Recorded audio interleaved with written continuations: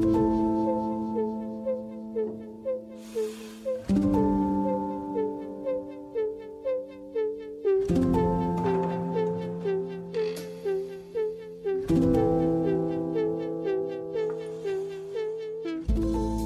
Women's Month, everyone, and welcome back to the Adobo Collection podcast.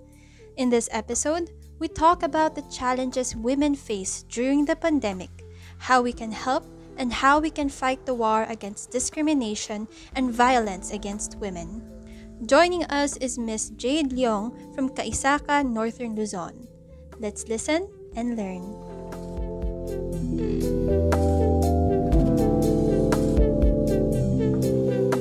So, ayun Jade, can you tell us about yung background nitong groups, about yourself as well, and your advocacies?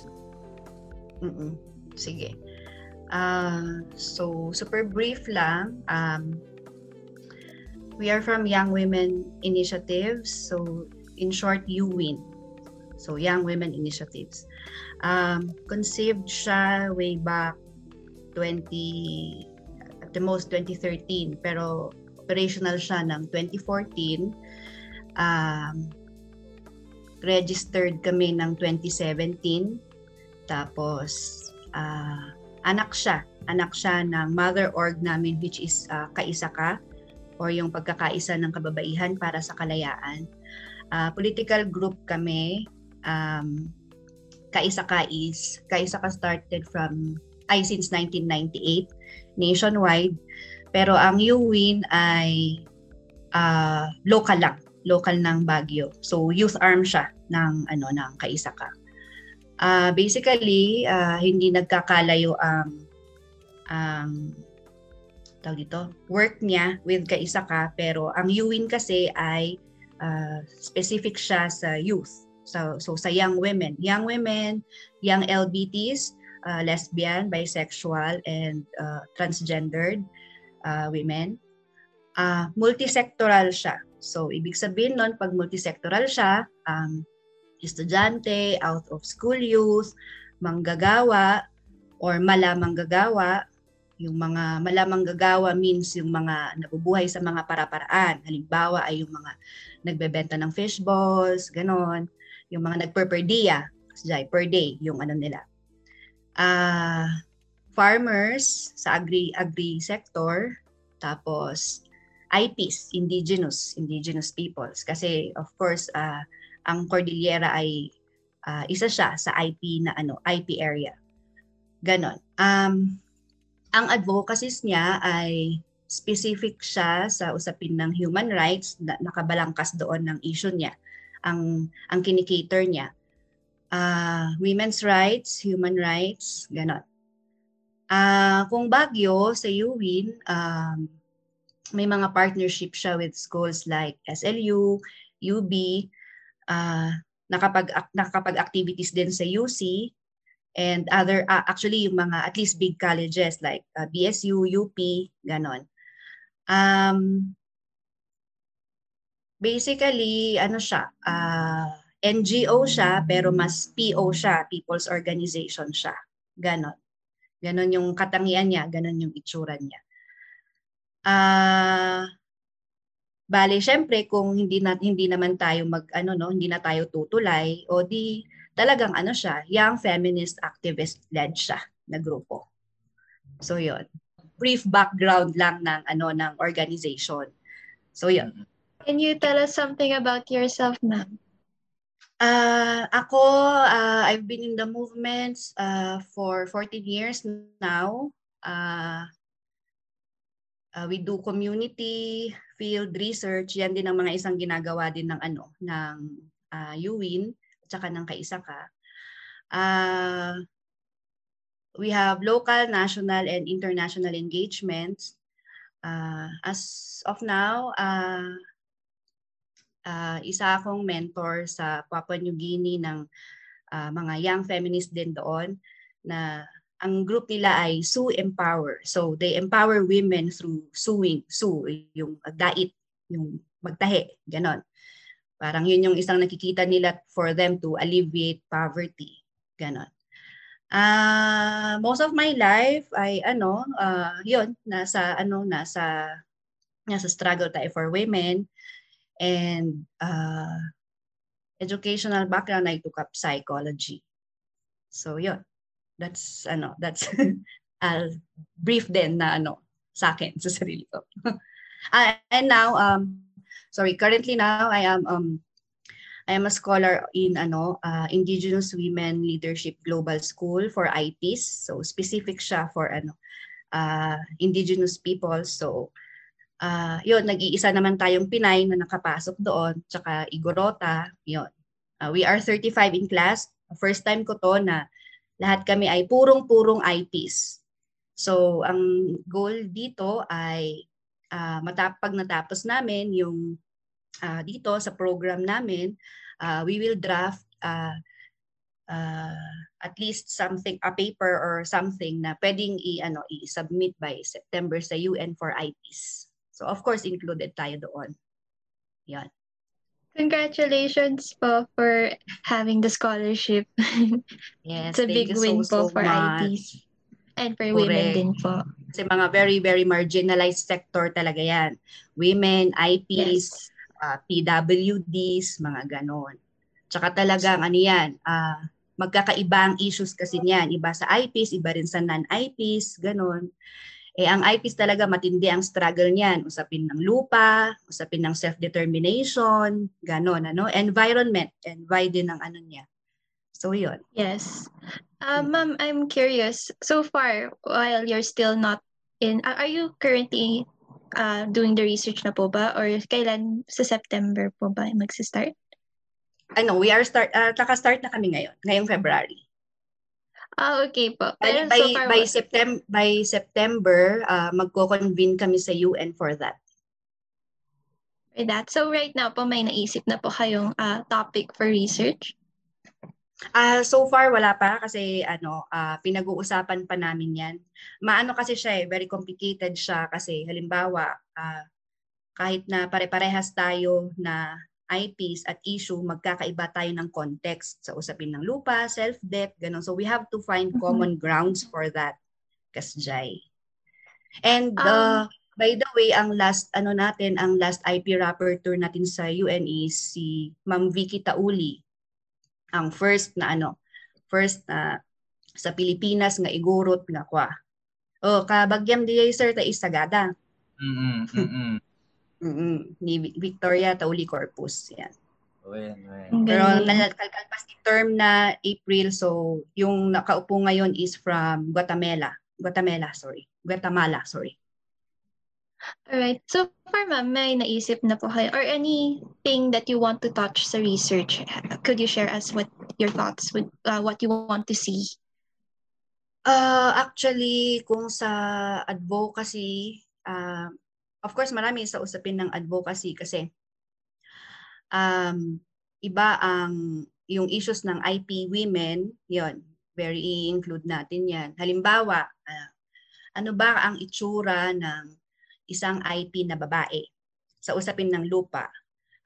Of course, dahil nga patriarchal ang society natin, pag sinabi nating patriarchal ang society natin, merong dominasyon ng lalaki sa babae. Ibig sabihin, hindi siya pantay. And of course, kung sa context natin, we are fighting for gender equality. Kung sa usapin ng lupa, halimbawa, kung dito sa atin, sa Pilipinas, may mga pagkakataon pa rin, kahit kahit sa 9 IPs na to may pagkakataon pa rin na ang lupa ay nasa pangalan ng lalaki. Hindi pwedeng ipangalan sa babae. So yung ganun, yung parang you have the right to till the land, pero you do not have the right to own it. Halimbawa din, sa usapin ng mana, ti automatic, no kinya tayo culturally, ti daga, apan ti lalaki, han nga apan ti babae. Automatic elder data. Kung sino ang mas panganay or kung babae man ang panganay at lalaki ang sumunod, yung dito sa sumunod, hindi sa panganay na babae, dito tayo kay babae. Ganun siya. Kung dito sa atin sa Cordillera, matindi ang usapin ng Cordillera autonomy. Very, very ilang taon na yan na talagang pinag-uusapan, ilang taon na yung ini-struggle, ganon. So that is one issue din ng self-determination, ganon. Kaiba siya sa yung sa Muslim area kasi, sila kasi ang may pinakamataas na antas na nakuha, no? Kaya nga Bangsamoro, yung Bangsamoro law. Kaya parang bangsa means bansa. Iisang bansa tayo. Ganon. Yun ang sa kanila, no? Sa atin ay yung maging hiwalay tayo, maging autonomous tayo, no? Actually, mahirap siya kasi kung sa context lang ng Baguio City, han nga amin nga tag-ada dito yung Baguio kat IP. Halo siya halo-halo siya, di ba? So, Yes. ano pa siya, mahabang magiging ano pa yan, usapin talaga yan. Ganon.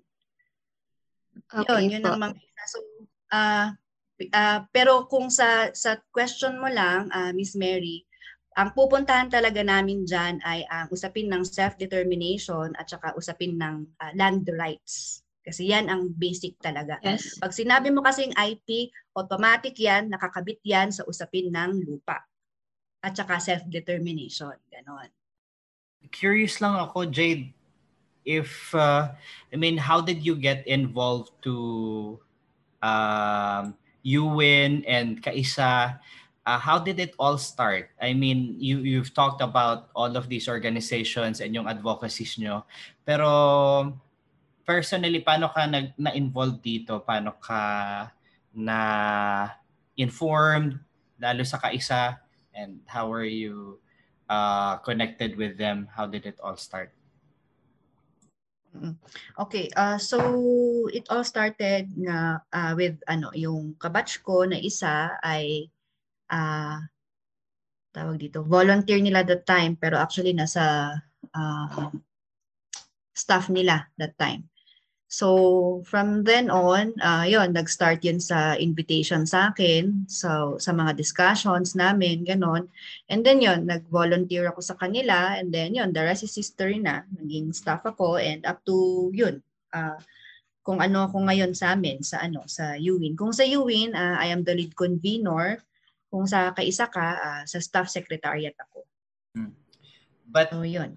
Even before that, you have an inclination na talaga for these issues ba? Na since when you were young, talagang you wanted to do this and you're really advocating for women's rights even nung bata ka pa? Yes, sir. I believe I have the conviction even when I was way back younger than I am now.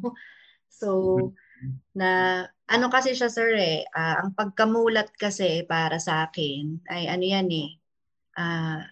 depende yan kasi kung saan ka na-expose. So, ang social consciousness mo talaga ay ikaw ay ibig kong sabihin yung aakto ka at ang consciousness mo ayon sa kung ano lang ang alam mo at ano ang nasa paligid mo. So, when I tried na nag-community talaga sa mga rural and urban areas talaga na yung walang-wala, o di talagang question ko ang sarili ko up to the point na bakit ako nakakapag-McDo pero yung doon sa komunidad, sa tinuluyan ko, yung isang tuyo na ipapakain nila sa akin dahil bisita ko, ay talagang talagang pag-sharean pa namin. Yung ganon. So, kaya questionin mo yun, hindi yun tama. Bakit ganon? Kailangan mong magsuri. Kailangan maging maging, yung kung sensitive ka sa ganong issue, sa ganong, kung mahilig ka na maging manaliksik, mag-aral, tanungin kung bakit, we always have to question. Ganun siya. So, para sa akin, talagang aabutin ako ng iba yung nasa paaralan ka, iba yung nasa eskwela ka, sa iba yung nasa labas ka talaga ng totoong buhay. So, pag nakikita ko, nararamdaman ko ang injustices around sa akin, doon na ako mag-start talaga na hindi to pwede, bakit ganon. So yun, doon mag-start yun.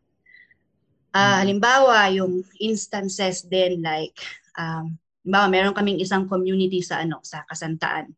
Yun talaga, talagang child factory talaga. Fisher folk community siya. Talagang doon swerte ka pagka meron kang 1 kilo na huli na na isda.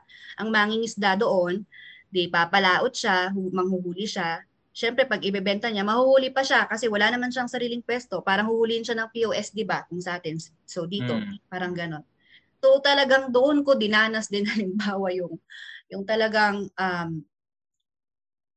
araw-araw isda ang ulam namin, iba-ibang ano lang, iba-ibang luto.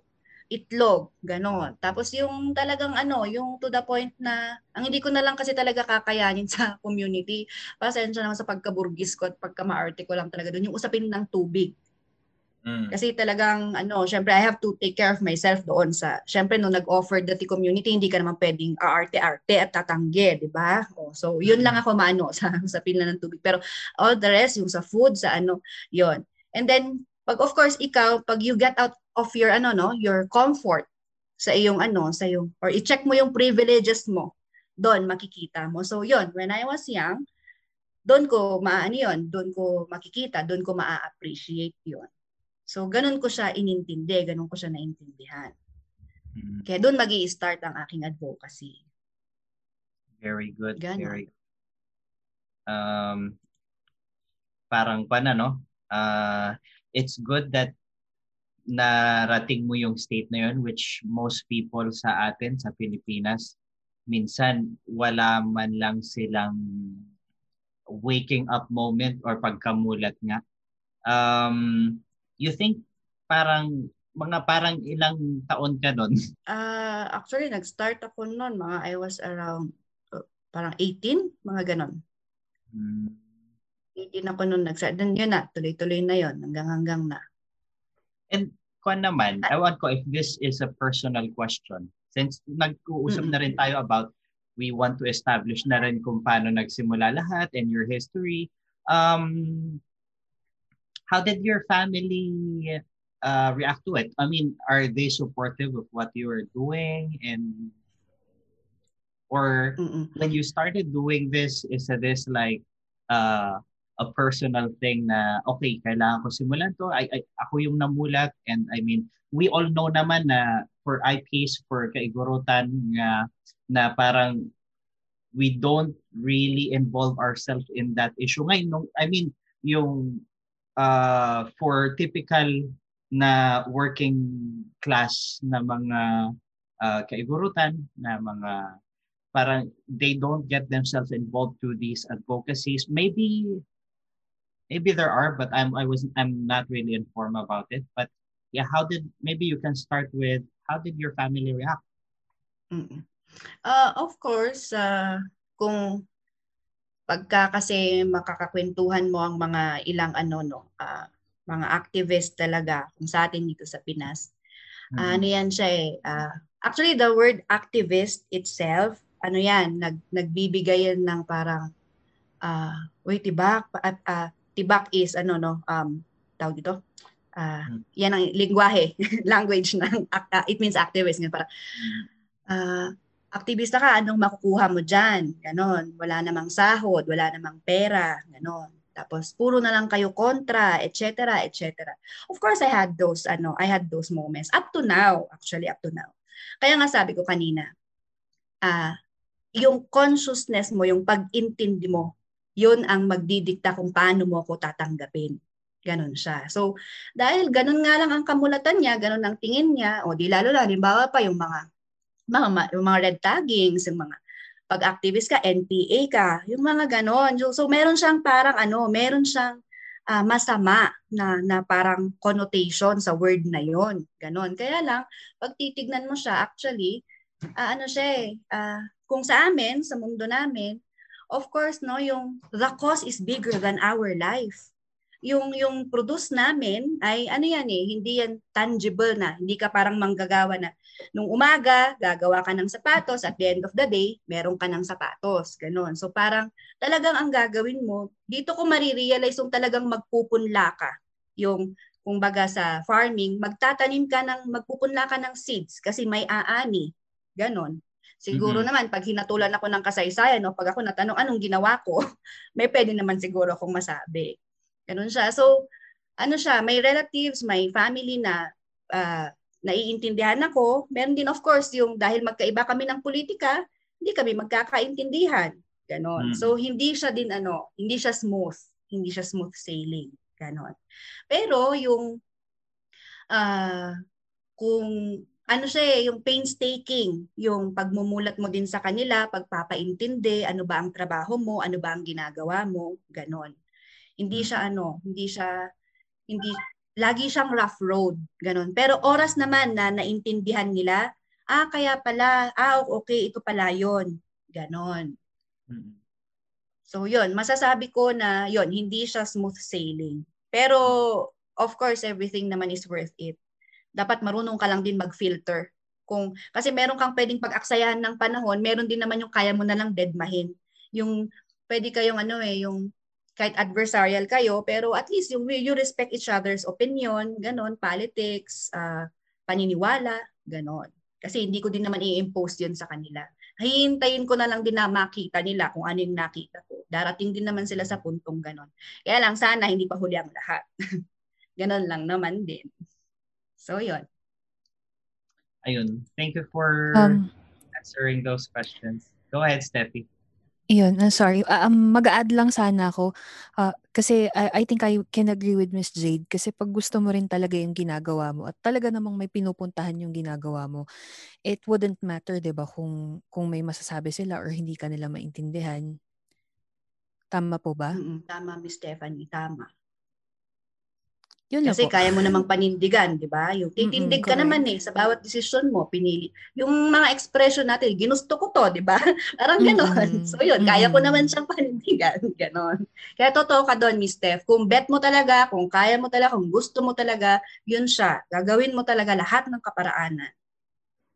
Kumbaga, life's mission. Yun, salamat po. Alright. Anyway, Miss Jade, sobrang wow lang. Ang galing niyo po. Given yung advocacy ninyo. Because as someone who's a woman, of course, it would be a big thing na there are people who's fighting for your rights. So, ayun lang po. Thank you. Thank you for not giving up. Salamat din. Welcome. Thank you for appreciating or reflecting on it. Mayon, malaking bagay na yun sa akin. Yung questionin mo yung sarili mo, malaking bagay na yun para sa akin. Salamat din doon. Yes.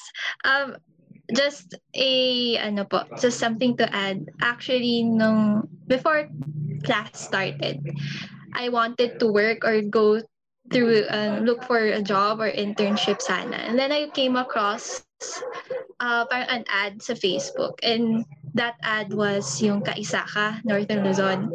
So I checked it out and I saw na, okay, pupunta po sila sa iba't ibang barangay, and yeah, you're part of it po pala. And then I saw the post na yun po, naghahanap po kayo ng volunteers and interns. So I tried to apply, pero yun, sadly, busy na po sa school. Opo, actually. Recently lang, last year lang po. Yeah. Okay. So, check ko nga ang mga pasibi mo dyan. Uy, pero dahil, pwede ka pa din kung ano yung ang free time mo lang, ganon. Hindi naman mandatory na full time ka. Kung ano lang yung kaya mong i-commit, okay lang yun. Ang galing. Okay. So listeners, punta po kayo sa sa Facebook group nila. Message nyo lang. Thank you so much for being open with your advocacies at sa spreading it to different people. Ayun. So next, we would like to ask, given that it was we're still going through a pandemic, and last year pa po may pandemic. So we were just wondering, is there a change with how VAWC cases are being handled, specifically by your organization or by the authorities, if you have opinion about that? Dahil yun nga, there was news na nag-rise na po ang cases ng VAWC because of the pandemic. Could you give us an insight on what your organization is doing to handle it, or an opinion as well as what the authorities or the state is doing right now? Sige, so itilad-tila rin natin yung question mo. Pag sinabi po nating VAWC, yun po yung Violence Against Women and Their Children. So,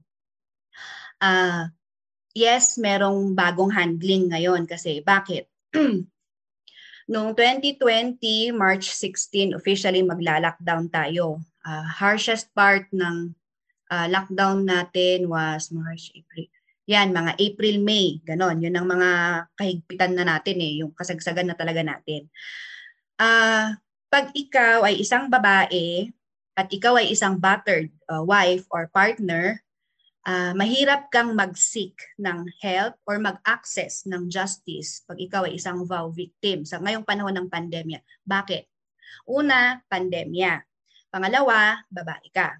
Pangatlo, ano yung context mo? So halimbawa, kung dito sa atin, tapos may usapin pa tayo ng ng class. Yung ibig sabihin nun yung uri. Mahirap ka ba? Mayaman ka ba? Hindi, pag sinabi nating babae, hindi siya lahat. Kung ano yung nararanasan ko, nararanasan mo din. Hindi siya ganun, ano?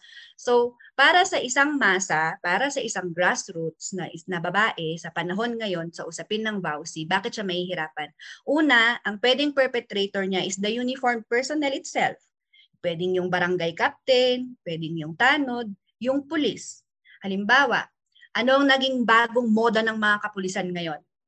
Meron silang tinatawag na yung para makakuha ka ng ECQ pass mo, sorry, forgive me. I'll say it blunt, blatantly sa ating yon. ECQ pass for sex. So dahil nga checkpoint tayo, kailangan mong tumawid dahil kailangan mong bumili ng groceries mo, for example. Wala kang transportation di ba? Na-paralyzed tayo doon, walang sasakyan. Swerte ka pag meron kang private car. Aabutin mo yung talagang ang kapalit para ikaw ay makatawid ng borders or ng checkpoint ay sex sa uniformed personnel. Paano mo pakikitunguhan na ang mismong dapat na to serve and protect sa'yo ay ang perpetrator mo? That's one. Pangalawa, ang mga VAW desk sa barangays, nawawala sila. Bakit sila mawawala? Lahat yon ide-deploy para sa COVID response, relief, kung ano ang needs ng barangays or other barangays. Ibig sabihin doon, yung table lang mismo ang nandun, invisible ang tao, hindi nila yung ikikater. So halimbawa, merong isang kaso sa community, linagay sa sinumbong sa barangay, ang sasabihin ay agsubli kayo na lang nubigat ma'am tani awan mo ni ma'am kastoy gamin napanda nagkastoy napanda gamin nagsurvey napanda nagrelief napanda nagkastoy ganon. So saan lang next na punta mo? Ganon, wala. Pangalawa, nag-skeletal system pa, 'di ba? 50-50. So walang naka-duty rin at the most, ganon. Pangatlo, yung access. Halimbawa, paano ka hihingi ng help? Una, wala kang cellphone. Hindi lahat tayo, believe it or not, hindi lahat tayo may cellphone. Pangalawa, may cellphone ka man, wala kang load. Hindi ka makakabili kasi nga nilockdown ka sa bahay. Halimbawa, kung ang perpetrator mo yung asawa mo, ganun, or ang partner mo, hindi ka makalabas. Pangatlo, meron mang hotline, hindi naman gagana. Paano ka din naman tatawag? Pang-apat, pag binuksan mo yung pag binuksan mo yung pintuan mo, makikita mo na you are very much confronted by the military, by the sundalo. So nakaka-intimidate ang presence. Tapos full battle gear yon, may baril, may dito yung parang patola nila or something. So yung pag ikaw ay isang biktima, hindi ka kaagad maa-assure na parang ako ba ay komportableng magsasabi dito. Ganon. So marami siyang factors. Yan, mga nakita naming nakita talaga naming cases yan. Tapos talagang tumaas ang kaso ng rape.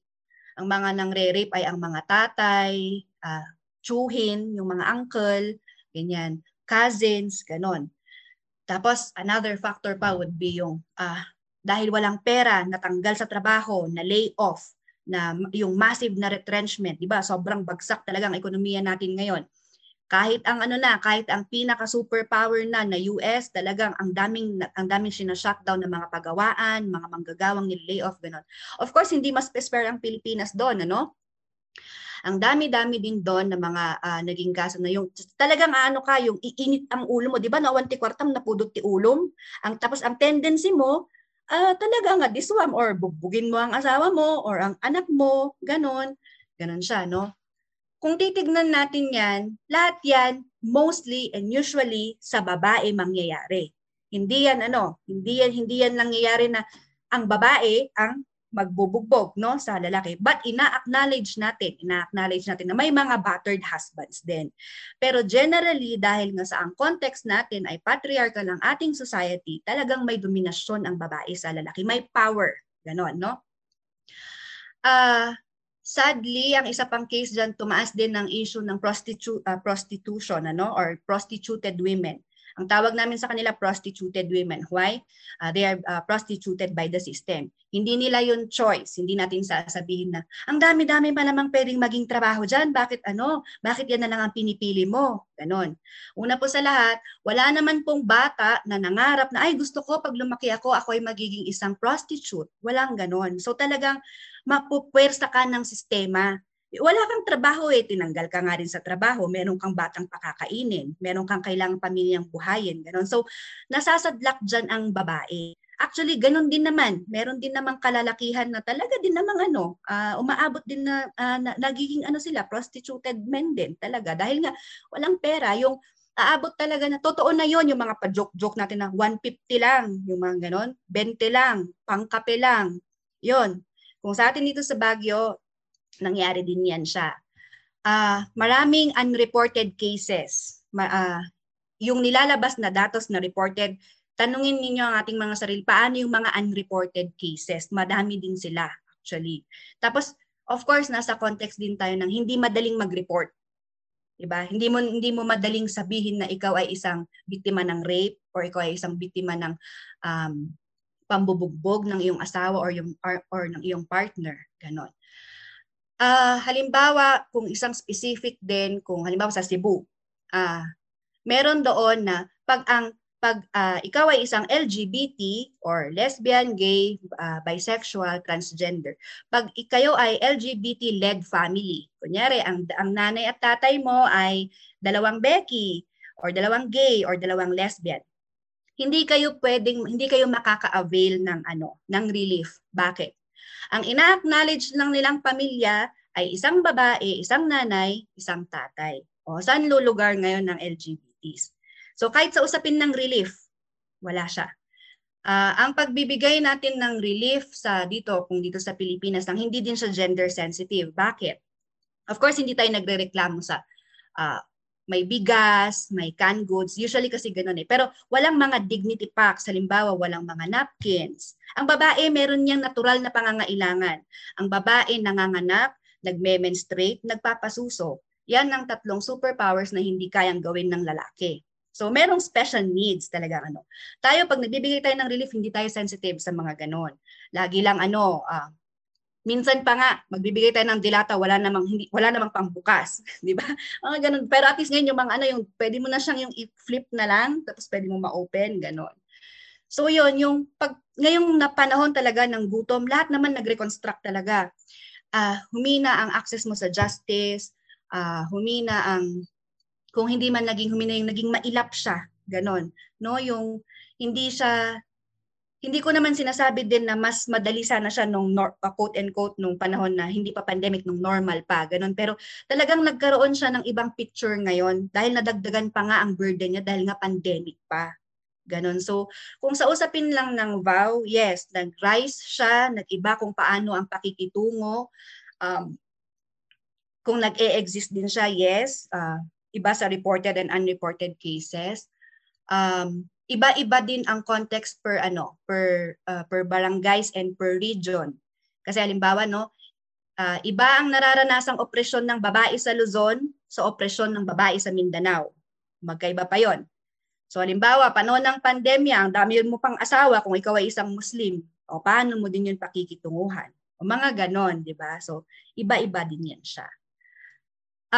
Of course, discrimination din. Ang dami-dami. Stigmatized ka na. Yung VAW victim ka na, stigmatized ka pa, stereotype ka pa, ganon. Ang dami patong-patong na burden ng isang babae talaga. Tapos pandemic pa, ganon. So yun. Yun ang ilan sa feature, sa itsura niya. Yes po. How is your organization handling all those cases po, ma'am?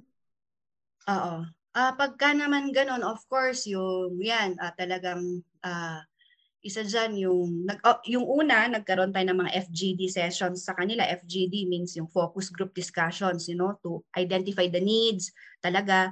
Iba kasi yung dapat makuha mo muna talaga on the grounds itself talaga. So yung FGD sessions, ganon. Of course, empowerment din sa kanila, no, ngayon. Kasi kailangan din, iba pa yung usapin kasi ng ano yung karapatan mo ngayong pandemya, ganon, no? Pangatlo, yung access. Dapat talaga yung access mo talaga sa sa rights mo, sa justice, dapat laging meron 'yan. Of course, kung relief, namigay din kami talaga ng relief, naghanap tayo diyan. May it be mula sa national, local, international, naghanap talaga tayo. Sa ganitong panahon naman, nagwo-work din naman ng NGOs at LGUs, di ba? Kailangan nilang kasi ang tindi rin ng usapin ng SAP, hindi lahat nakatanggap ng yung SAP relief din nila, mga ganon. Yun ang mga isa sa mga namin.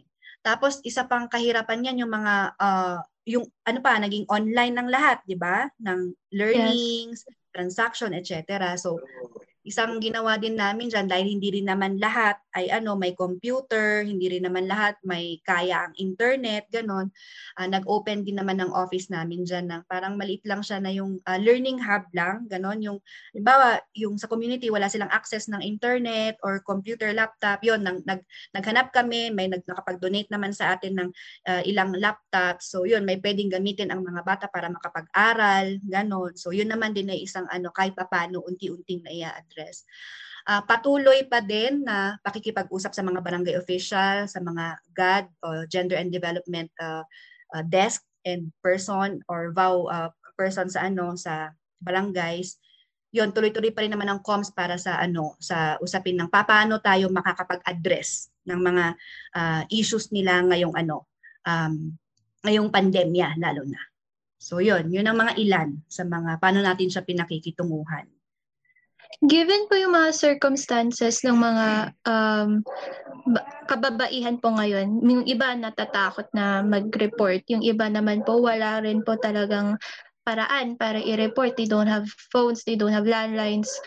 Yung iba naman yun po, takot na lumapit sa mga authorities or hindi nila alam kung paano sabihin sa mga kakilala nila kung na they're experiencing VAWC. Para po sa mga nakikinig ngayon na who might, sana hindi po, pero who might be experiencing VAWC right now, ano po yung pwede niyong sabihin sa kanila para lang po lumapit na po? Pwede po ba silang lumapit sa inyo, sa organization niyo po, or what's a good step for them to finally report and to be free from what they're facing now?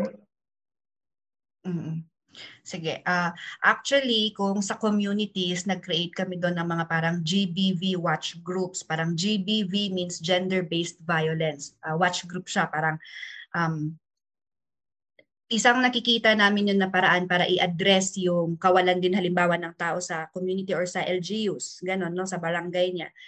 Parang at least merong 2 to 3 women na yung may gusto na pwede naming i-train sa community nila, sa barangay nila para maging GBV watch group sila. Ano yung gagawin nila? Magmo-monitor sila ng human rights violation sa community. Iba kasi yun kapag iba yun pag outside, ibig sabihin, I mean civilian ang gagawa nun sa talagang yung uniformed ang gagawa sa ganyan sila, kapag halimbawa nagkataon na may VAWC sa isang community, pwedeng sila yung direct go-to nila para para magkaroon ng help or tawag dito consultation, ganon, or kung ano ang kailangan, or parang magfa-facilitate sa kanila para itawid sila sa ano man ang next nilang pwedeng puntahan pa kung government man 'yan, parang ganon. So yun, yung at least creation lang ng parang may ilan na pwedeng mag-volunteer sa community nila, parang ganon, para mai-address yung yung ganung issues. Ganon. Tapos hindi siya Okay. necessarily na kailangan na malaki. Hindi kailangan na big time agad. Hindi naman ganon. Kasi pwede naman niyang mag-umpisa sa dalawa lang sila. Pero parang sila yung ano ba, yung tanod ba, watch group nga parang ganon sa community nila, sa circle ng ano nila, ganon. Tsaka, syempre, bakit ganon din yung logic? Kilala naman nila yung neighborhood, kilala nila yung mga kapitbahay, mga ganon. Actually, from that din kami nakakakuha ng datos. Minsan din kasi hindi yan i-report sa barangay talaga. Lalo na, syempre, kung ang sabi ko nga kanina, lalo na kung ang perpetrator mo pa pala ay yung barangay official itself. O, di ba? Yun. So, magandang may third party ka din talaga na pwedeng pagtingnan. Mm-mm. Given this nga, na parang GB V, yung watchdog, yung parang yung itong program na ginagawa nyo, parang ang dami ring dangers na kaakibat niyan, ano? Pero lalo since you started it, and nagmamaterialize na siya, di ba? Parang meron na siyang nangyayari na ngayon. Yes sir, parang at least meron namang tumatayo sa ilang communities. Hindi ko claim naman yung buong Baguio, hindi naman gano'n. May mga ilang pili. Pero ayun, hindi ba kayo nakaka-receive din ng threats? Lalo parang ang nangyayari dyan is since tayong mga Pinoy, lagi tayong may argument na sasabihin natin, masyado kayong pakialamero, buhay namin to as a family. Wala ba kayo nare-receive na mga threats or parang mga complaints, lalo yung initiative nyo na ginagawang ganito? How do you respond to it ba? If meron? Okay. So una naman, pwede ka, may dalawa kasi yan Pwede ka namang magresponde sa usapin ng legal kasi una sa lahat meron tayong batas, meron tayong RA 9262.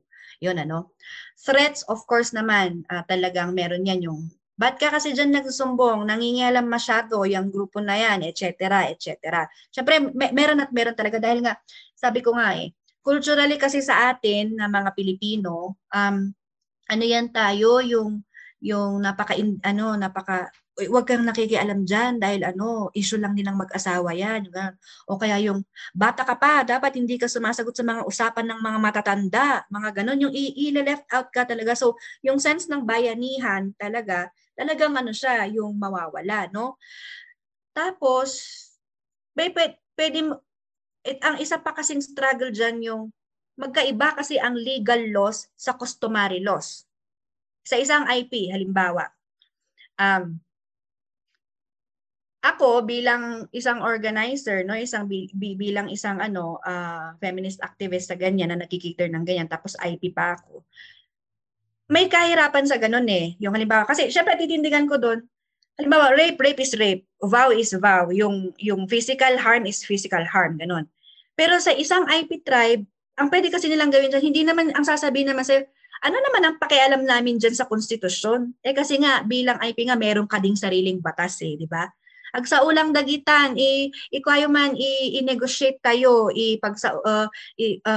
kawawa naman yung mga bata, wag kayong maghihiwala, yung kahit bugbog-sarado ka na, yung mamatay ka na halos, ganon. So ikaw, bilang babae, ikaw yung biktima, wala ka pang boses, di ba, usually nga, ayaban tayo dagay elders, ayaban tayo ni Lulu nga kastoy, kanikasa, iso natin ag-mediate, na may mediate ang kaso. Una po sa lahat, ang VAWC, it is a non-negotiable po siya na kaso, no? Yung ganon, so paano ka din papasok sa ganon? Kultura yun mahirap mong bagbagin ang ganyan. Ang iba pa nga, they end up marrying their perpetrators. Halimbawa, di-rape siya. Tapos nagipulong na, nagsabi siya na, ganito, na-rape siya. Ganito. Ang ending ay kababain. Hanga kalita, ano ang sasabihin ng community, etc., etc. Yun, minijate ang kaso, pinakasal siya dun sa perpetrator niya. Ganon. Yung hindi ka pwede dahil may usapin, yung ganun ba, so yung naiipit doon, no? Naiipit doon ng babae. Ngayon, hindi ka naman pwede doon na, ay naku, ma'am, sir, mali po yung ginagawa nyo dahil ayon po sa batas, I'm telling you, pag customary laws nang nagsalita, wala na yan. Na-outweigh niya ang ang legal laws. Ganun siya pag usapin ng sa IPs. Sa non-IPs naman, syempre, yan siya, yung ganyan, yung tawag dito, yung of course, ang i-enforce mo dyan yung batas, yung RA 9262. Pangalawa, yung ano niya, psychological well-being niya. Kailangan din kasi talaga dapat na check yan eh. Yung tapos of course yung yung psychological first aid, ibig kong sabihin doon yung us being there for them or being yung boses nila, ganon. Kahit pa anong threat yan, kasi mali yon talaga. Mali yung mali yung nangyaring ginawa sa kanya. So kahit ano pa yan siyang threat. Pero of course, nagsi-security audit din naman kami sa ganyan. Hindi din naman tayo parang sulong na lang ng sulong na parang hindi mo na pinag-iisipan ang mga yung mga risk and dangers mo. Pero yun nga, actually yun, part of the job talaga. Talagang maano ka yung merong mga magsasalita at saka isa-threat ka, yes, meron talaga. Knowing that your group is doing a lot, grabe pala, Jade, napaka big shoes to fill yung ginagawa ninyo. Yeah, exactly. Hindi ako makapag-unmute kanina, naiiyak na ako. I wasn't aware that this was happening pala. Sadly guys, it is. Too bad. Pero Miss Steffi, baka naman you need a minute din muna to process everything else muna. Pwede naman. Hindi po, okay lang po. Very, very much interested po ako. Yep. Sige. Ano lang po, medyo emotional lang ako kasi I couldn't imagine that there are crimes, alam kong may crimes, pero I never thought na it's possible to go beyond yung nalalaman ko. Kasi I don't watch news, kaya grabe pala talaga yung nangyayari. Well, sa mga nangyayari, I mean, in the case of IPs, totoo nga naman yan. I mean, I personally can say na meron din akong mga kilala, relatives na ganun din ngayon. Pero, I mean, now that we have this, we have 9262, tama ba yun? Yes, sir. And everything na parang what we need is to raise awareness. Yun yung kulang na factor eh. Kasi the people involved, especially dito sa Cordillera, we have been practicing the same things that you were saying a while back na mag-mediate ang elders, na we have to resort to marrying the involved person. Kasi that has been a practice for a very long time, and sa tingin ko yun yung napakalaking bagay ngayon na dapat yung kumbaga yun yung i-conquer, kasi ang daming tao na they're not receptive to that already kasi they have been doing this for many years. Just like us na Filipino, marami talagang matitigas din ang ulo and we're afraid of embracing itong change and itong more civil way or more socially proper way of doing things ngayon. So sana we could raise more awareness simply by doing this. And we hope we can change how people think. It's a long journey feeling ko, pero good thing na there are people very like long. you. Thank you. Yes, Yeah, mama I na rin kayo, sir, di ba? Mag-farm tayong lahat. I agree din po na sana yung awareness nga po ma-raise. And yun, I agree with Miss Jade in saying that in customary law and the law, we know the legal law is really hard to distinguish or to separate, especially in a culture na kinasanayan na nga po. To add lang, sana nga, aside from raising awareness, isama na rin doon na people should stop thinking na it's just a family problem, na we shouldn't interfere because it's a family problem and problemang mag-asawa lang yun. Kasi doon dapat i-draw yung line when it comes, for me personally, when it comes to customary law and legal law. Kasi kung klaro naman na may nasasaktan na, may seriously na may sexually abuse, physically abuse, verbal abuse, na alam mo na hindi tama, you shouldn't stop yourself from actually helping people and a person na clearly nagsasuffer na nga. So parang kahit na sabihin ng iba na nakasanayan na tayo sa ganitong gawain, sanay na kayo na ang dami nagsasuffer, na okay lang talaga ba sa'yo morally, and na it's fine to see someone get hurt, na clearly may pasa na nga sa mukha niya or sa body niya, clearly mentally hindi siya okay. So parang I think people should stop saying na it's a personal matter, kasi hindi. If you have a chance to help, then you should help, and why not, diba? So siguro that's also a step for everyone here na speak out din about what you know is wrong. Pero aside from that, na-mention nga po ni Miss Jade na marami pa rin na victim blame, either rape cases man yun or VAWC cases or kahit anong crime.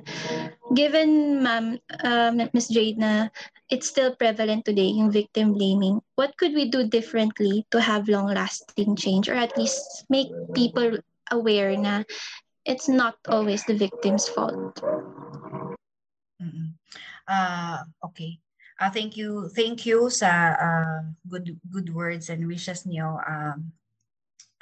Sir Marco and Miss Mary and Ma'am Steffi.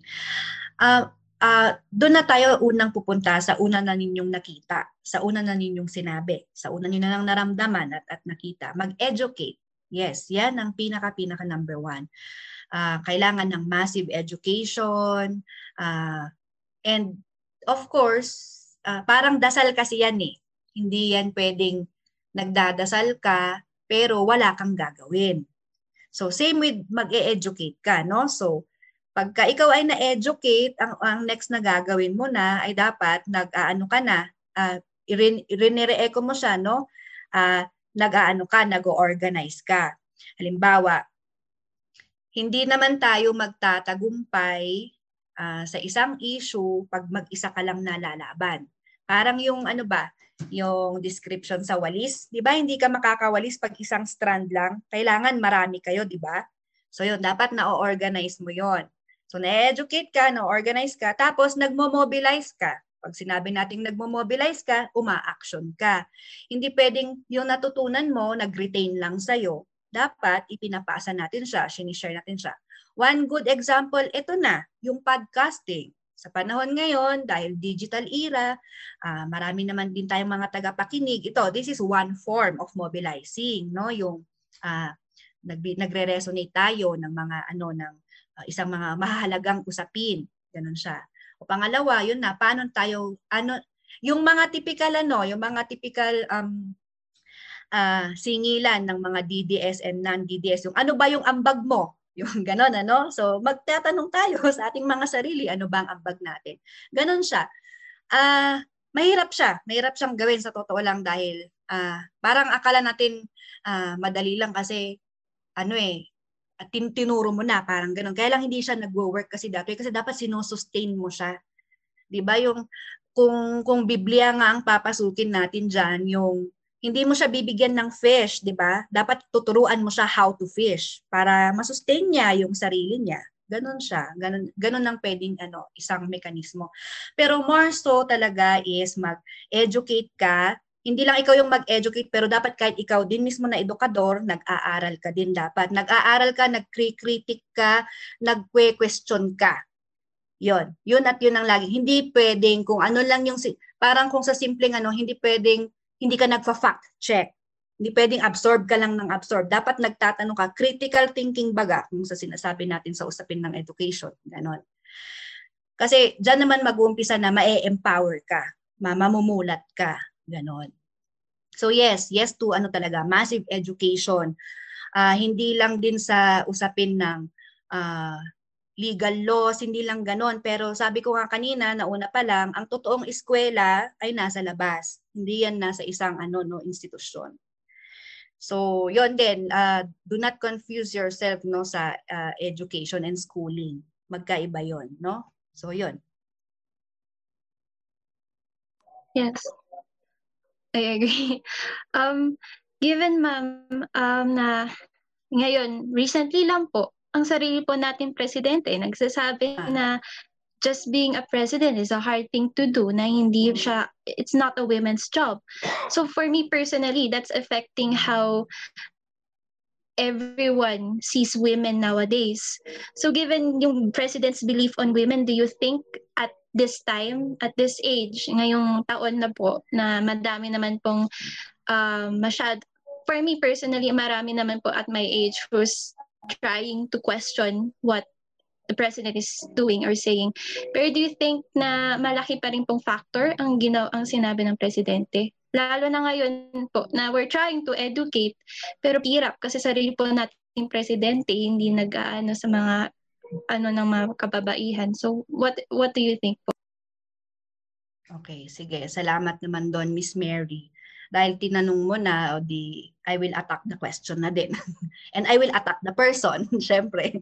Sige. So una talaga sa lahat, Go. that is a very very sexist and misogynist na na sasabihin, and very very unprecedented na sasabihin ng presidente. Yung pag sinabi po nating sexist, no, yung yan siya, yung may pagtingin siya na superior, mas superior ang ang lalaki sa babae, ganun. Yung misogynist act is yung siya yung parang hate mo ang ang women, ganun. So of course nagkakaroon talaga siya ng effect. Bakit? Una sa lahat,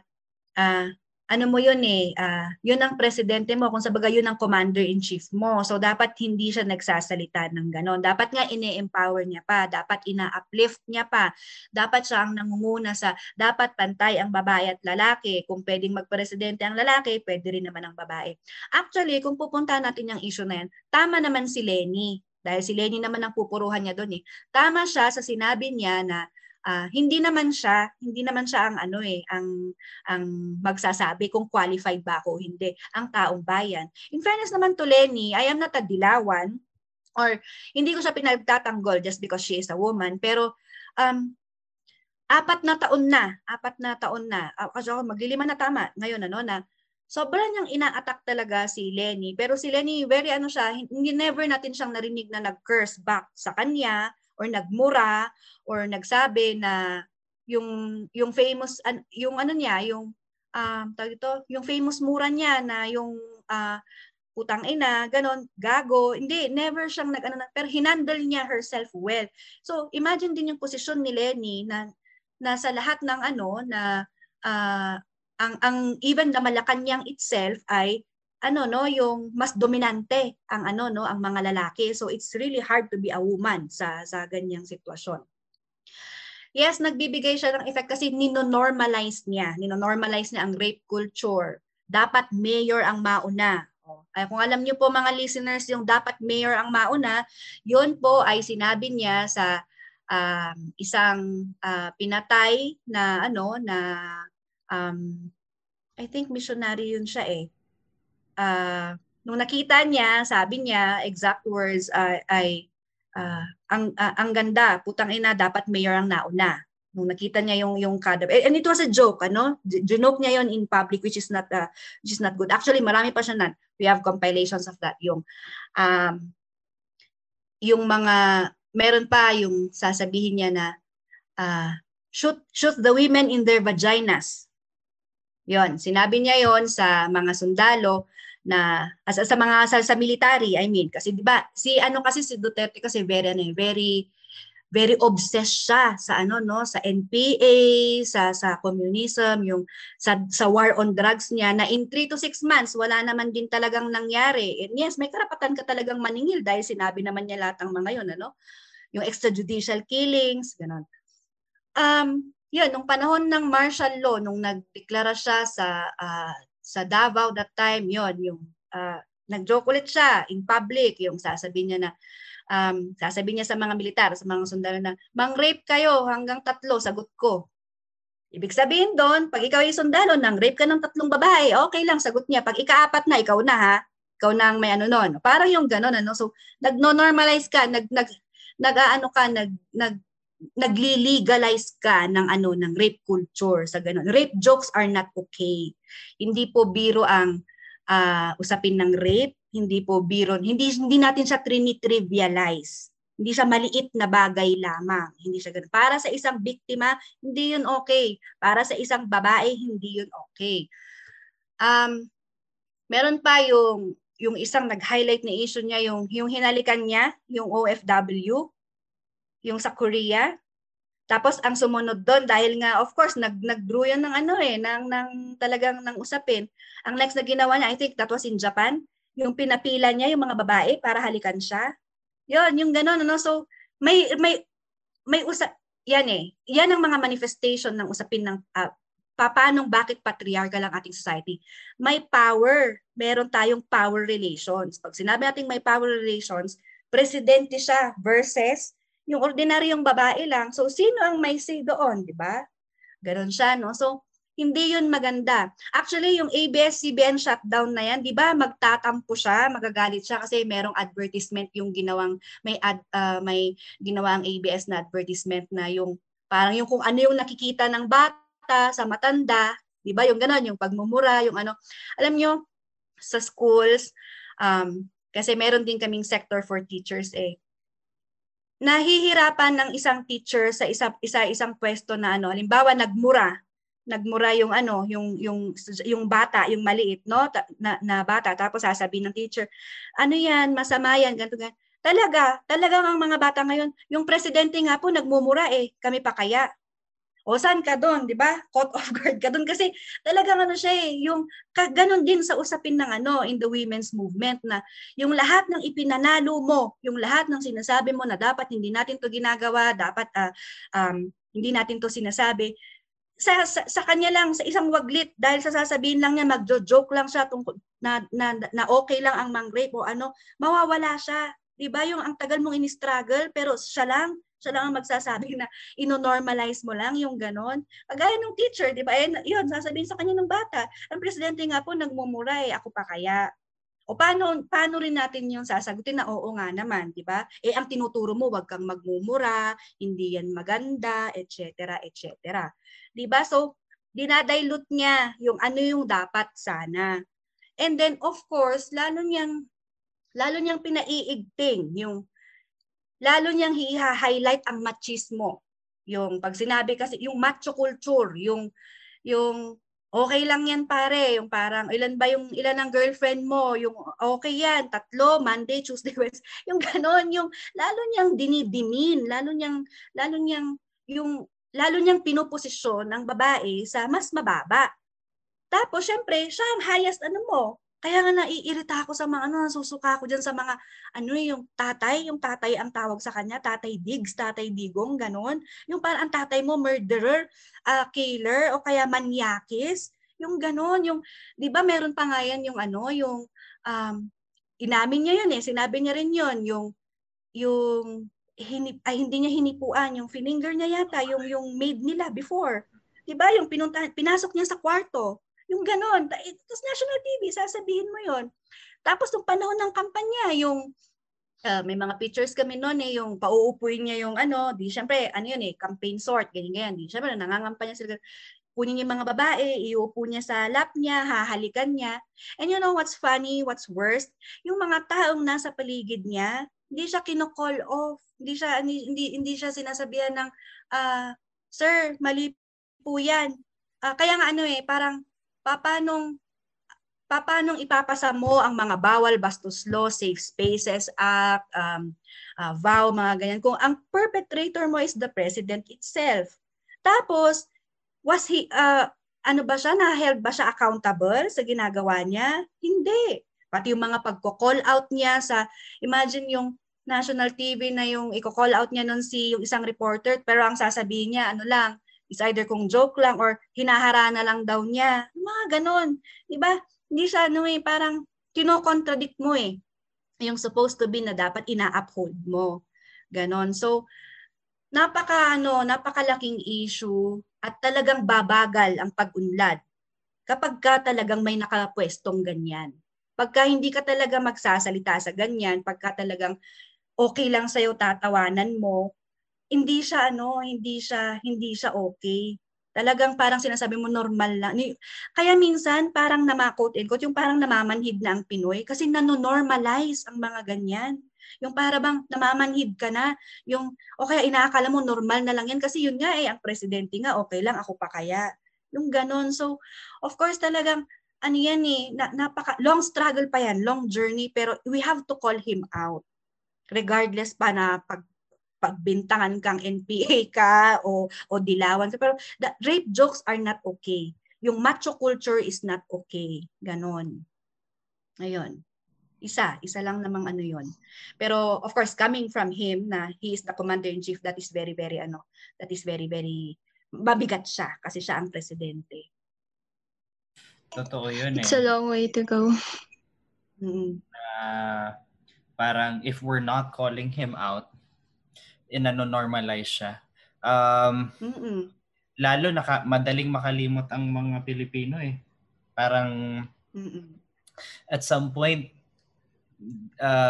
nasanay tayo na okay, we just focus on our work, diretso lang, we work hard and then hayaan mo na, which is absolutely wrong. Na I am guilty then na minsan parang I have to remind myself, hindi naman para ma-trigger, pero I have to remind myself na again, Marco, you have to, minsan kasi if you're the only one who's calling out and you feel alone, and then parang minsan mapapansin mo na lang sa sarili mo na bumabagal ka na sa ginagawa mo na para mag-raise ng awareness, na para magreklamo, and sana dumami pa yung mga tao na talagang magreklamo. Ang problema kasi is parang naiisip ng mga Pilipino na ang pagrereklamo ay mali Yun yung nakakalungkot din isipin. Na for me myself, I feel that. Kasi minsan I've told myself na face lang yon ang pagrereklamo. But the thing is, dapat we have to keep on doing it. We have to keep on reminding ourselves na to call him out, na to have this urge talaga na fire burning na lagi mong rene-remind ang sarili mo. Kasi totoo yan I mean, it's the worst yung nangyayari ngayon. Lalo na nakakaasar, nakakapandiri talaga yung ginagawa niya. I mean, lalaki ako, pero and I have a wife, and iba talaga. Who would do that? Parang sino ang gagawa nun na lalaki na I don't know if it's something, I don't want to call on this culture na Bisaya culture. Hindi naman siguro pero nakakaasar lang minsan na nakikita yon tapos ito pa one time galing sa isang famous band na kilala, hindi naman na kilalang gitarista ng isang banda. Meron yung na from Cebu, and meron yung binabasa ko, yun nga, news about that, basta yung shoot in the vagina na ganyan. Tapos yung banda, yung gitarista ng from a Cebu band na kuan, tapos nag-comment siya, nakita ko kasi verified account yung may check, diba? So nag-comment siya na sabi niya, sus, parang kuan na kayo, that's a Visayan lingo practice, parang ganito, that's how Bisaya people are talking lang, ganito, ganyan. Tapos parang ano ka ba? Parang come on, di ba? It's however you word it, however you say it, parang ba't mo i-justify pa? Di ba? That's pure fanaticism talaga, na which is I'm so pissed off talaga. And me doing this episode now and being reminded again, and then iisip ko sa sarili ko, nagkukulang na naman ako sa pag pagko-call out kasi nakakaasar talaga if I'm reminded by these situations na, hay nako. Anyway, thank you for raising my blood pressure. Hindi, okay lang. Tama rin na. Ma-adject tayo, di ba? Oo, nakaka-trigger kasi yung mga ganyan eh. Dapat pala meron tayong mga pa-trigger warning. Mga ganun. Startong si Yes. Bigong eh. Tama. Pero Di ka actually, nag-iisa, sir, kuya. if I may balikan ko lang yung ano mo ha, yung naging statement mo na ganun yan sila eh, parang ganito lang talaga ang Bisaya, ganito na ang Bisaya, ganun yung ano yun eh, parang actually marami naman din kaming mga kasama na hindi mga Bisaya pero hindi ganun.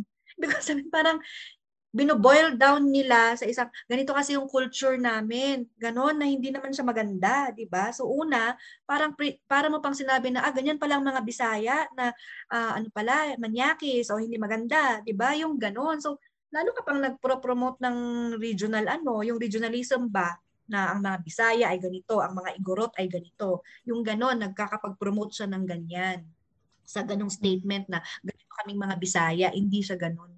Hindi din siya rason para sasabihin mo 'yan, 'di ba? Kasi kahit hindi naman lang Bisaya, sinasabi naman din ng may mga nagsasabi rin ng gano'n or gumagawa rin ng gano'n. Kaya 'yon, iaano lang natin na hindi lahat ng Bisaya. Nagkataon lang na Bisaya yung nagsabi, tapos presidente pa, o edi 'yun na. Tama, parang ginawang excuse na lang 'yun eh. Yun ang nakikita ko eh. Kasi ako, for once, I am also married to a person who has Bisaya blood. Hindi naman sila lahat ganun. Exactly. Ayun. Ganda kaya sa Visayas. Biglang linayo eh, no? Kasi ayaw din naman natin na from the north or from Cordillera na matawag din na parang mag-call name sila about sa atin. Or we... Correct. branded or we will have these stereotypes against us. Kaya rin eh. Why would you justify something bad by using an excuse na ganun? Kaya pangit. Dapat hindi ganun. Pangit literally and figuratively. Charot. Yeah. So yeah, it's a long way to go. Pero yeah, don't stop complaining, criticizing. Yun nga, klaro naman na mali. Miss Thank you, Jade. Miss Jade. Yes, ma'am. I'm sorry po. Medyo late po tong tanong ko. Hindi kasi ako maka-unmute kanina kasi masyado akong nadadala ng emotions ko. Pero gusto ko rin sanang itanong ito sa'yo. Kasi karamihan, meron tayong mga babae na na-abuse sila sa sarili nilang pamamahay. Mga anak, mga asawa na na-abuse sila pero dahil sanay na sanay silang masaktan, parang wala na lang sa kanila. O kaya meron yung mga babaeng walang lakas ng loob na lumaban. Ano po ang mensahe nyo para sa kanila? Para lang po mabigyan natin sila ng lakas ng loob. Okay po. Maraming salamat, no, Miss Steffi, dun sa ni-raise mo. Actually, marami namang ganyan talaga. Psychologically, ang tawag dyan yung learned helplessness. Yung, yung masyadong routinary, ang mga bagay-bagay, parang, alam mo na, kada alas 6, pag uuwi na yung asawa mo, naku, wag mong makakalimutang magsaing dahil magiging Batman or Darna ka. Mabubugbog ka, ganon.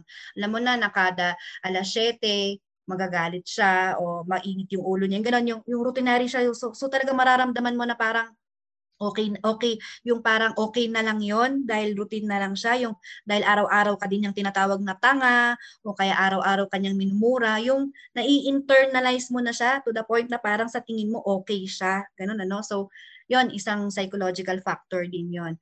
Pero po kung sa atin bilang mga babae, mahirap po siya, pero I hope na mahanap po ninyo yung boses kasi meron po, hindi po kayo nag-iisa, meron pong mga may mga makakasama po kayo mga kababaihan na lumalaban po sa inyo, nagsasalita po para po sa inyo. Lumapit lang po kayo, no? Pwede po nating in your own face, no? Kung kung yung sa sarili niyo pong kahandaan kasi hindi naman po natin kayo pinipuwersa. So, kung kayo po ay nasa isang ganyang sitwasyon na napakahirap, gusto ko lang pong malaman ninyo na we are here for you.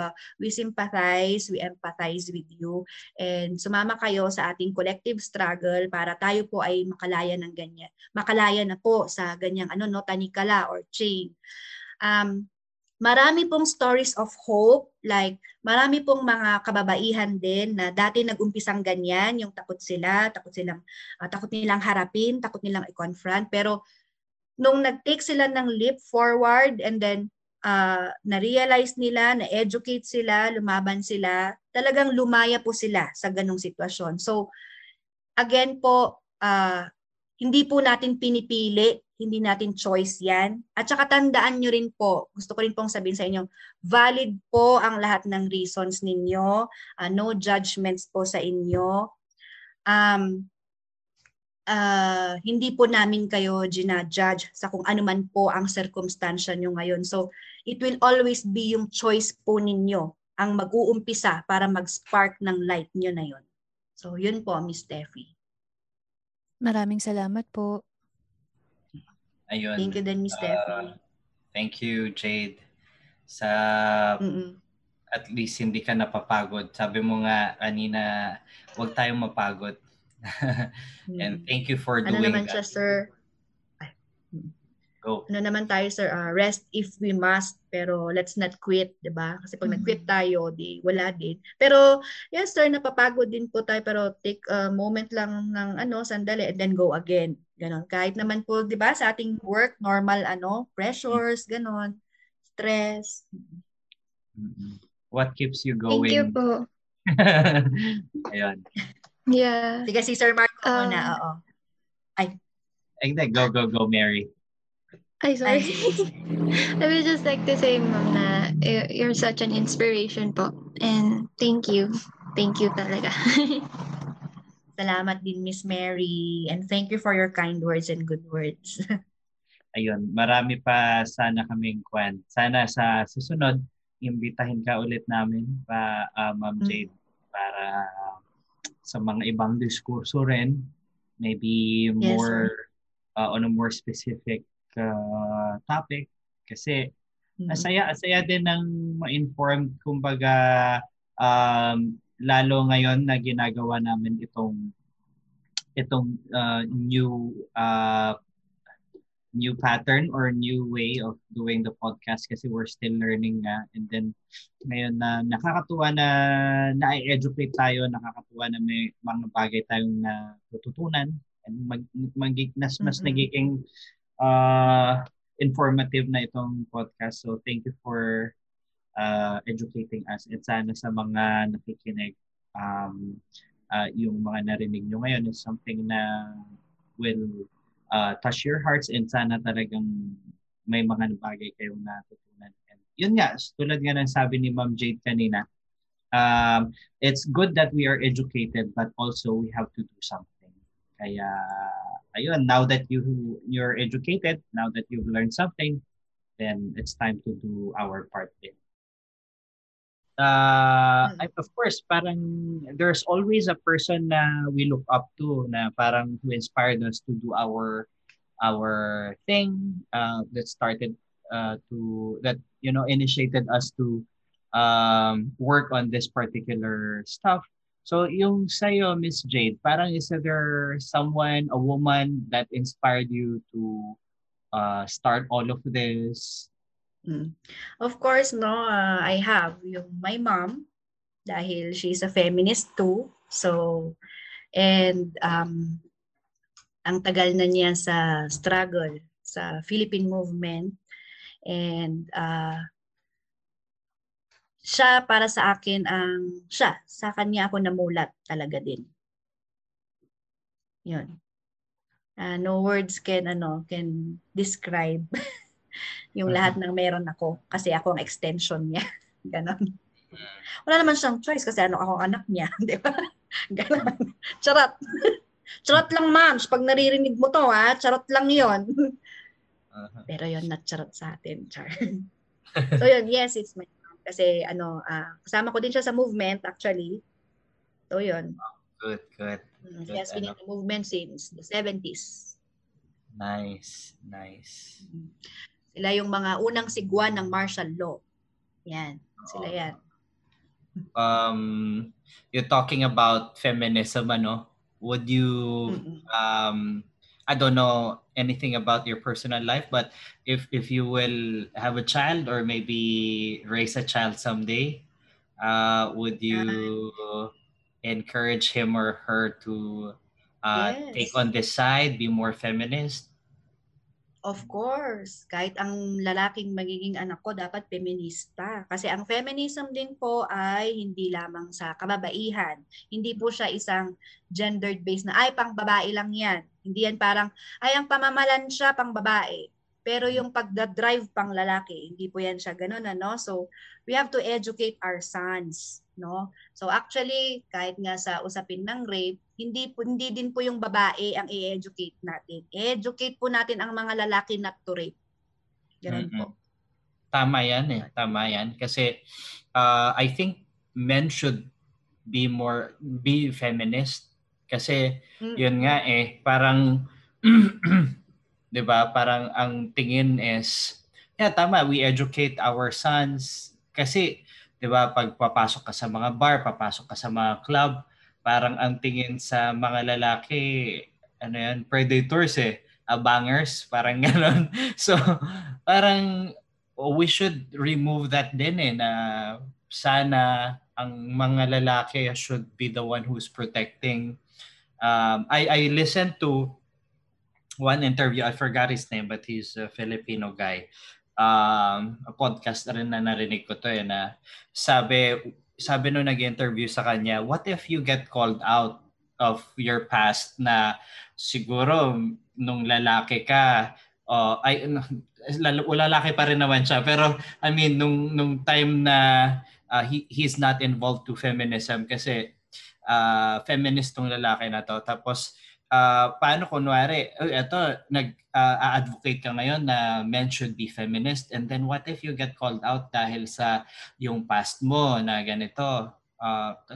Totoo nga naman na, kasi for me rin, siguro, my views now are not the same as the past. Pero, yan nga, that shouldn't be an excuse na porket yung ihihinder mo yung sarili mo porket ganito ka na eh.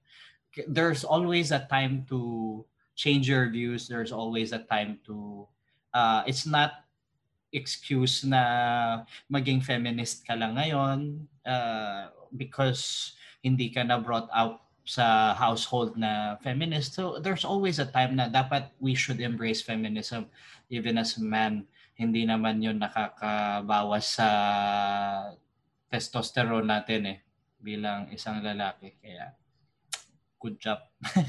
Good job, Miss Jade. Tama ka dun, sir, no? Actually, we have the he for she na campaign. Yan yung ang he for she. So, literally, kung titignan nyo rin naman siya, gets mo naman na agad yon, di ba? Na ikaw bilang lalaki ay para ka din sa mga babae. Ganun po siya. At saka ang tunay po na lalaki, nakikibaka po para sa mga babae. Ganun din po na ang tunay na lalaki, nagpipink. Di ba? Dapat pala, nag-pink ako ngayong araw Diba, sir? Ganun. Pero kidding aside, sir, yes, tama naman yung sinabi niyo talaga. Coming from kay Sir Marco na isa po siyang lalaki. Pero, just, yung kahit na ikaw nga lang na meron kang, kahit naman wala pero yung isipin mo, di ba, meron ka namang nanay, meron kang anak na babae, ganon. Meron kang kapatid na babae, ganon. Pero actually, gusto rin naming i-dilute yung ganon kasi parang, you are not someone's mother, someone's daughter, someone's ganon. Actually, you are a person. Diba? Ang babae kasi lagi siyang nagaganon ikaw ay, you are someone else's mother or someone's daughter, parang ganon. Or yun nga, isipin mo, meron ka namang babaeng anak. Yung ganon, so kahit sa ganong lingwahe, even kasi the language is not gender sensitive sa totoo lang.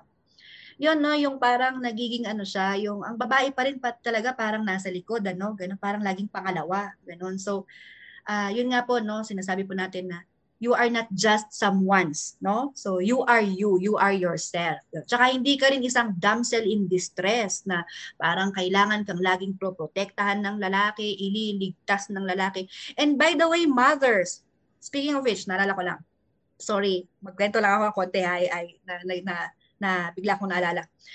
Be careful din sa mga videos natin ng mga Disney, like halimbawa, tignan nyo lang kung sa usapin lang ng Disney, ang tindi ng representation nila sa mga babae. Laging may Prince Charming na magliligtas sa kanya, o kaya siya ay yung beauty, yung commercialized, beautified lang siya, yung halimbawa si Ariel, isa siyang sirena, 'di ba? Yung pinagpalit niya yung yung tawag dito, yung gusto niyang magkapaa dahil kay Prince Eric ating name, ganon. Or yung Cinderella na yung inaapi siya, yung ganon. Tsaka tignan niyo din yung yung figure pag madrasta, parang ikaw ay masama ang ugali, mga ganon Beauty and the Beast, yung napaka-macho ni Gascon, yung napaka yung kay Belle, yung hindi yun maganda actually, yung pinipilit niya siya, yung mga ganon Hindi siya may mga Disney rin naman na hindi maganda. Pero meron din namang mga magaganda kagaya ni yung Brave, si Nerida, yung 'di ba, yung gusto niya yung sa sarili niyang damit, gusto niya sa sport na kasama siya sa mga sport ng mga lalaki, mga ganon. Or kahit si Mulan na na Mulan na cartoons na yung lumaban naman siya para sa kanyang ama, tumindig siya pero babae siya.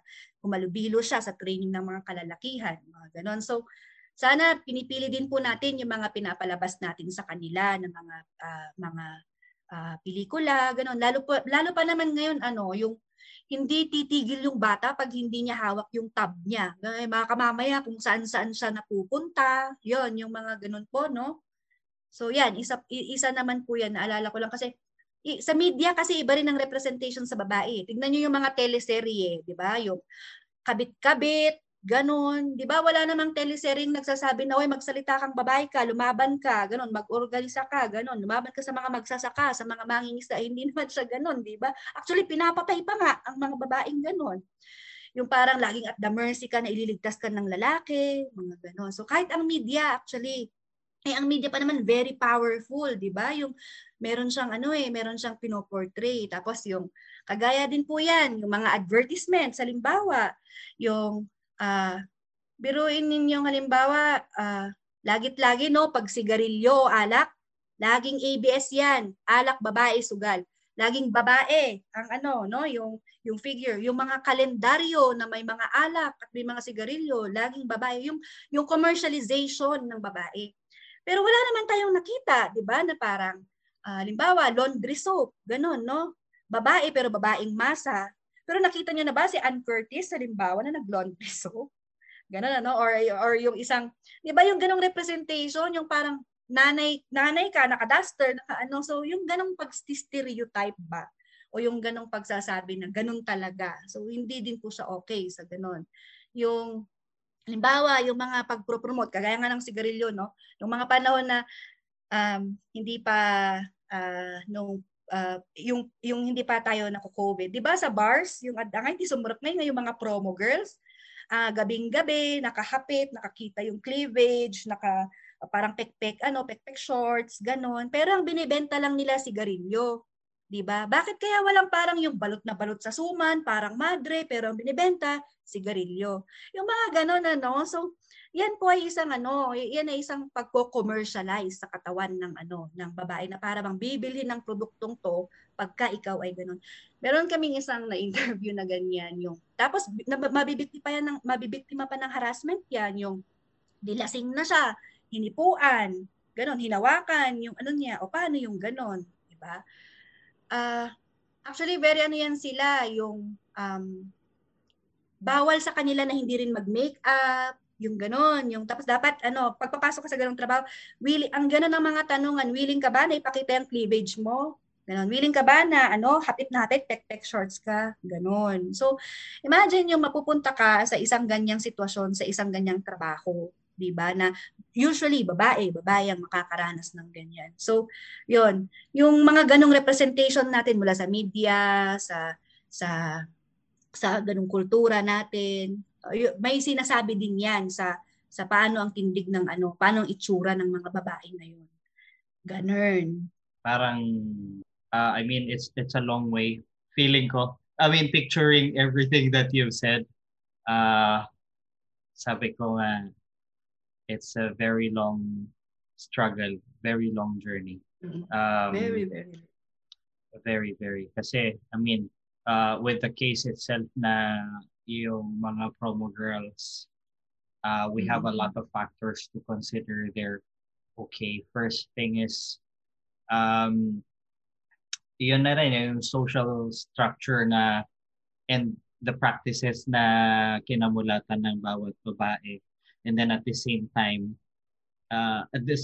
yung mga lalaki rin, how would they, I mean, for example, okay, papasok yung babae na ganun, pero there are a lot of things to change then sa how a man will perceive that. So, yun nga, tulad na sabi ko, maaring may mga lalaki na educated already and they're practicing feminism na they might see the woman without, you know, the notion of harassing the woman, the notion of hindi niya bibigyang mali siya. And at the same time, yun nga, daming factors talaga na we have to consider.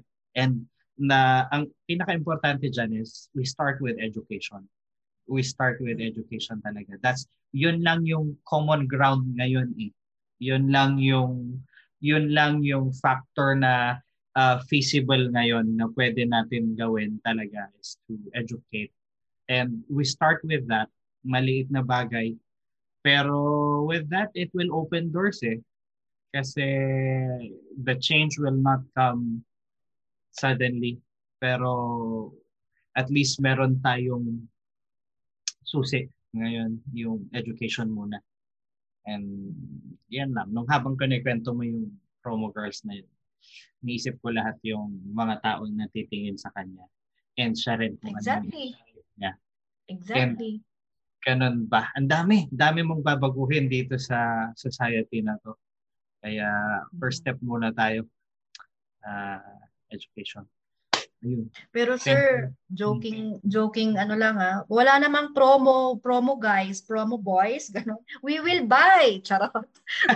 Yung mga ganun, 'di ba? Mga kahubad din sila, ganun. Nakakapit din ng mga mga boxers or so. 'Di ba wala tayong nakikitang ganun sa mga listeners ngayon? Mga 'di ba, it's usually the women who does that. At yun nga, nilulugar ang babae sa ganyan. Pero charot lang talaga 'yon yung Pero kung meron man, sige, yes, we will buy.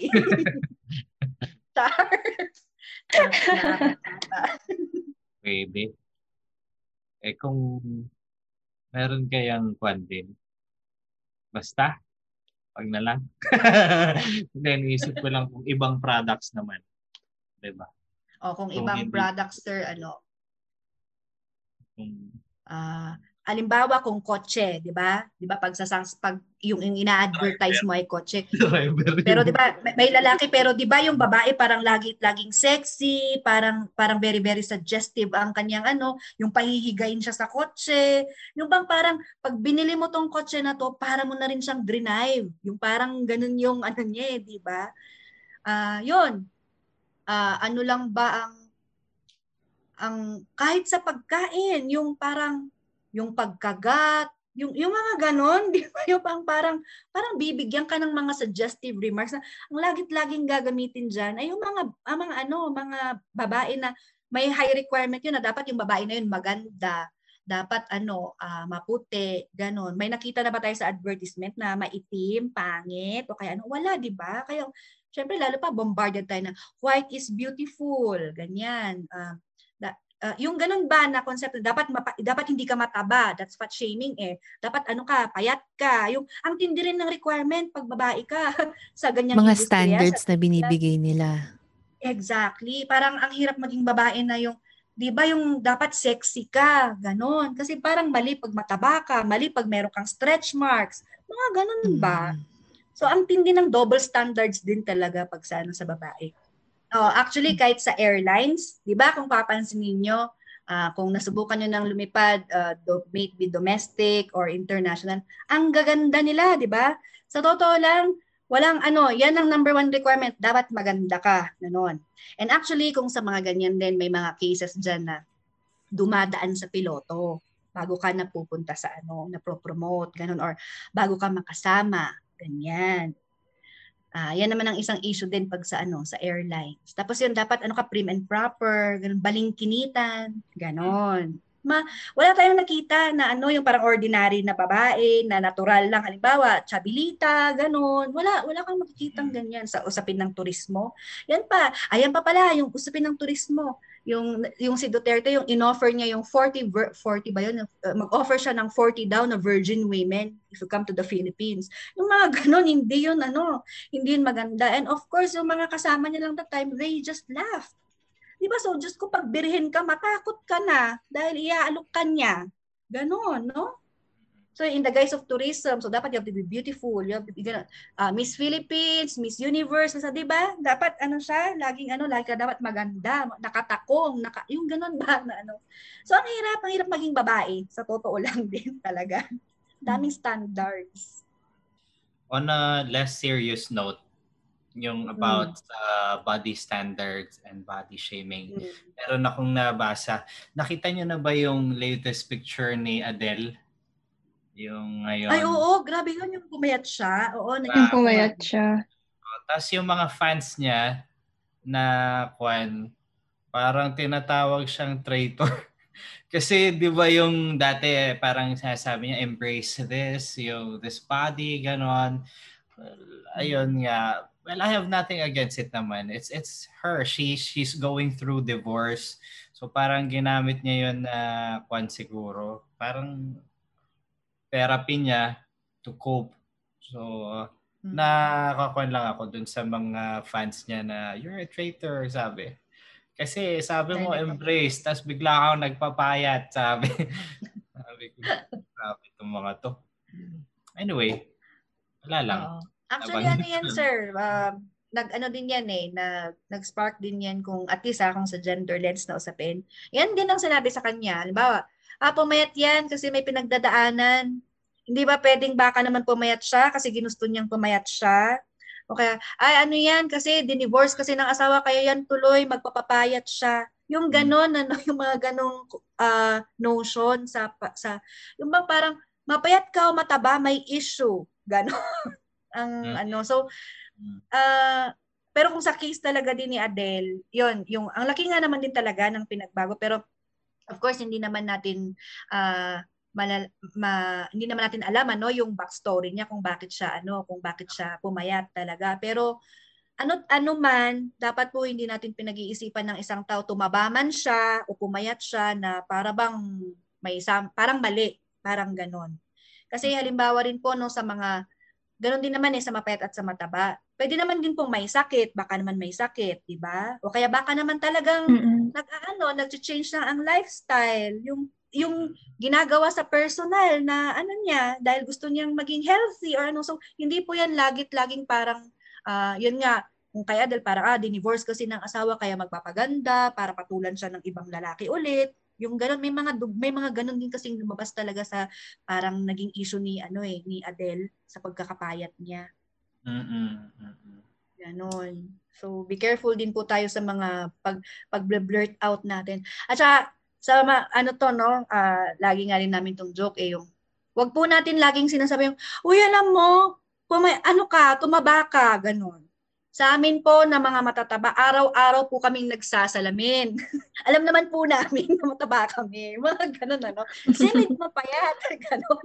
And kidding aside lang na, Yun, yung, at least we just have to have the resolve then not to blurt out things like tumaba ka, pumayat ka, ganun. Kasi we never know kung ang pinagdadaanan ng kanyang katawan talaga. So, yun lang naman yung isa din gusto kong i-brought up din doon sa usapin din ng body shaming talaga. Agree. May mga kapwa ko andito. Charing. At saka ano po, hindi po talaga natin ma-flatten ang curve namin. Kasi ang COVID po, hindi po na-flatten ang curve, di ba? So, ganoon din po sa aming mga katawan. Charot. At Correct. saka At saka kailangan po every 2 hours, check namin yung panlasa namin, kaya kain po kami ng kain. Baka po kasi wala na kaming panglasa, COVID na to. Charot lang po mga listeners. Miss Jade, do you have any final thoughts or anything else that you'd like to share as a closing remark po for this podcast? Okay, sige. First of all, salamat Sir Marco, Miss Mary, and Miss Steffi sa invitation sa isang very, very fruitful na discussion natin. Mag-iimbita po kami ang March po, which March din ang ating release ng ating podcast na ito. Ang March 8 po ay International Women's Day, sa mga hindi po nakakaalam. Sa 365 days po, isa lang po ang araw ng babae, which is on March 8. So, sana po tayo ay magsama-sama sa mga activities na gagawin natin. Tayo po ay mag-celebrate i-celebrate natin yung mga pinagtagumpayan natin. Tayo po ay yung mag-look back sa mga ating pwede nating pag-aralan o pwede nating ituwid or itama mula sa mga pagkakamali natin sa ating sa ating mga paglaban. Tuloy-tuloy po tayo. Mahirap po siya, pero sana po ay collectively we do things as a woman, as one sector. At sana sa mga nakikinig ngayon, lalo na sa mga bata, kung kayo man ay nagre-reflect, kung kayo man ay nagagalit din, I hope na ma-channel natin yung anger natin towards a more, mas makabuluhang paggalit, no? Dahil nakakagalit po talaga ang sistema. Huwag po tayong matatakot na tayo po ay maging kritiko. Dahil kailangan po nating maging kritiko, kailangan po nating mag-aral, dapat tuloy-tuloy tayong nag-aaral, tuloy-tuloy tayong nagkritik. Gusto ko lang ding sabihin na maraming napuntahan ng pagiging reklamador. Alam niyo po ba na ang mga kung bakit po tayo merong 8 hours na paggawa? Actually, mga babae po ang nakikibaka diyan. Dati po 16 hours ang ang oras ng paggawa. Hanggang sa binaba nila ng 12, hanggang sa binaba nila ng 8. Mga babae po ang nanguna dahil diyan. Tandaan po natin na ang mga paglaban po ay yung mga natatamasa nating mga karapatan natin ngayon, yung mga comfort natin ngayon, yung mga freedom of expression, freedom of speech, etc., and so the like, hindi po yan binigay in a silver platter. Pinaglaban po yan ng mahabang panahon, sinusustain po natin dyan, at saka tinutuloy po natin ang laban dyan. Hindi rin po dahil sa mga narinig po nating discussions, hindi rin po natin hindi po natin sasabihin na kung hindi po nangyari sa atin, hindi po siya nangyayari sa iba. Hindi po natin siya ganun tinitignan. Yun po, yung maging critical po tayo, kasi pag nagiging critical po tayo, meron po tayong napupuntahan. Kagaya nga po ng sabi ko,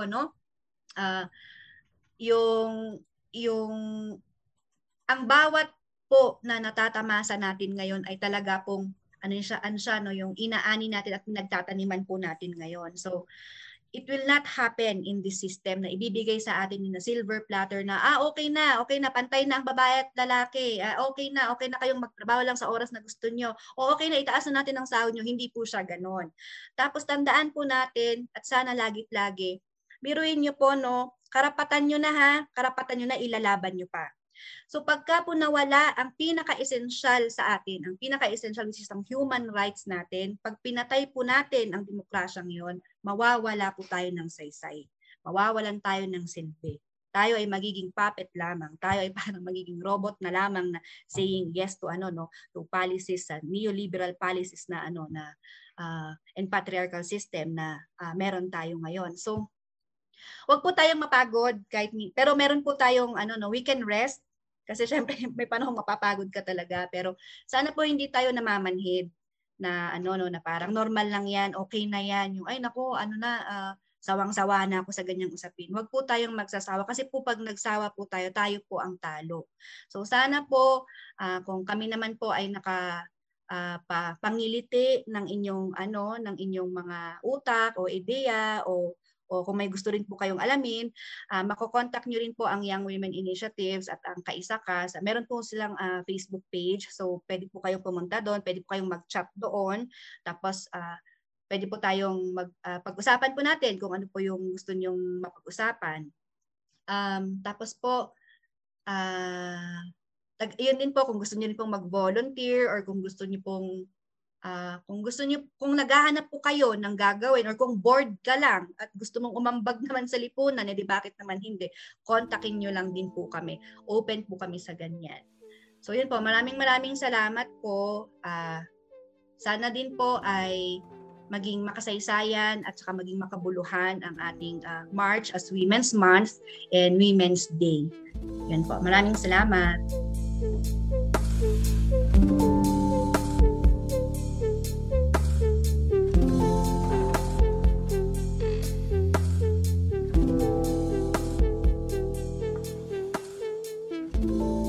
Mao Zedong once said that women hold up half the sky.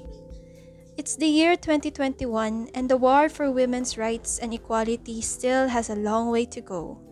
But with your help, our dear listeners, we can move, even if it's just an inch, to the dream our foremothers had, a better place, a better future for everyone, including women and children. This ends today's episode of the Adobo Collection podcast. Thank you for joining us again, and happy Women's Month.